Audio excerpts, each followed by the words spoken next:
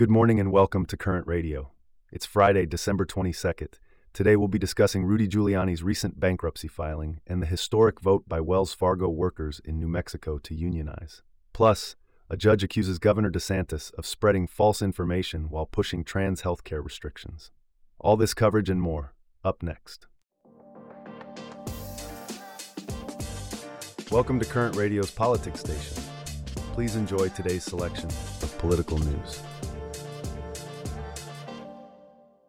In recent developments, former President Donald Trump's attorney, Rudy Giuliani, has filed for bankruptcy, and Trump himself is facing accusations of pressuring Michigan officials to not certify election results.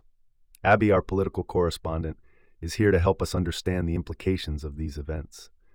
Abbey, what can you tell us about these situations? Well, Michael, Giuliani's bankruptcy filing comes after being ordered to pay $148 million in damages to two Georgia election workers he defamed. This is a significant blow to Giuliani, who was once a prominent figure in Trump's legal team. And what about the allegations against Trump? What's the story there? According to a report, Trump personally pressured two Republican officials in Michigan to not certify election results in the state. This was during a phone call on November 17, 2020, where he reportedly told the officials that they would look terrible if they certified the results. This is a serious allegation, as it suggests an attempt to undermine the democratic process. In addition to these allegations, we also have news of the Colorado Supreme Court ruling that Trump should be dropped from the state's 2024 election ballots. Can you elaborate on this? Yes, the Colorado Supreme Court ruled in a 4-3 decision that Trump must be kept off the state's GOP ballot in accordance with the 14th Amendment. This amendment bars those who swore a constitutional oath and then engaged in insurrection from holding public office. The court cited Trump's role in inspiring the Capitol riot as the reason for this decision. These are indeed serious allegations and decisions that could have a significant impact on Trump's political future. How is the Biden administration responding to these developments? The Biden administration has been vocal in its criticism of Trump. President Biden himself has drawn attention to Trump's inflammatory language, comparing it to rhetoric used in Nazi Germany. The administration seems to be using these comparisons to remind voters of why they chose to oust Trump in the first place. It's clear that the political landscape is still very much influenced by the actions and consequences of the Trump administration. Thanks for your insights, Abbey. Now, in a historic move, employees at a Wells Fargo bank in New Mexico have voted to unionize, marking the first time that workers at a major U.S. bank have attempted to organize in the modern era. Abbey, our banking and finance correspondent, is here to discuss this development. Abbey, what's the significance of this move? Michael, this is indeed a significant development. The banking industry, unlike manufacturing or public sector jobs, has not traditionally been a stronghold for unions. But this move by Wells Fargo employees is part of a broader trend of increased union activity across various sectors in the U.S. So what's driving this surge in union activity? There are a few factors at play here. Workers are expressing dissatisfaction with issues like understaffing, low pay, and poor management.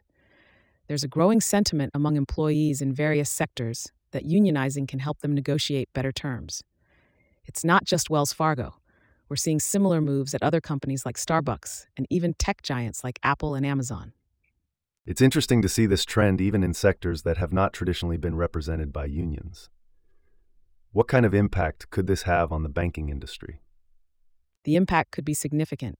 If more bank employees unionize, it could lead to changes in pay structures, working conditions, and even the way banks operate. It could also inspire workers in other sectors to consider unionizing. However, it's important to note that unionizing is not a magic bullet. It comes with its own set of challenges and complexities. That's a good point.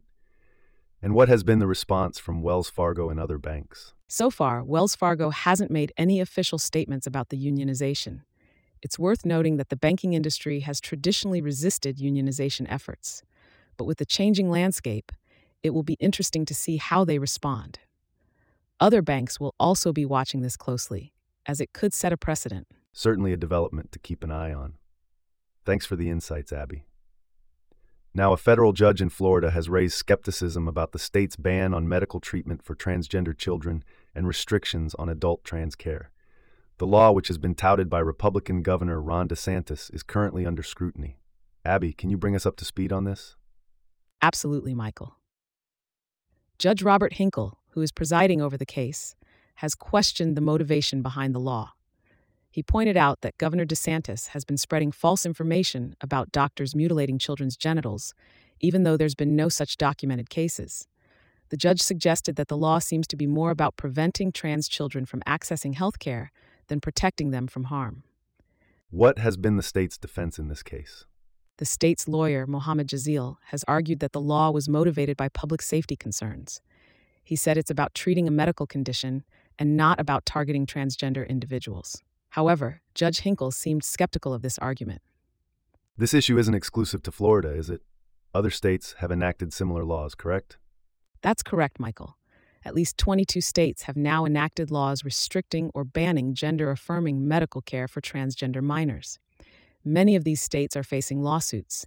The outcomes have been mixed so far, with the first such law in Arkansas being struck down by a federal judge. What's the broader context here? How does this law fit into the larger picture of transgender rights in the United States? This law is part of a broader trend of legislation targeting transgender individuals. In Florida alone, recent laws have placed restrictions on pronoun use in schools, the teaching of gender identification, access to public bathrooms, and participation of trans girls in girls' sports. Critics argue that these laws are part of a systematic effort to marginalize transgender individuals. It's clear this is a complex and contentious issue. We'll be watching closely as Judge Hinkle prepares to rule on this case in the new year. Thanks for the insights, Abby. All right, that wraps up our stories for today. Thanks for listening to Current Radio. We'll see you back here tomorrow.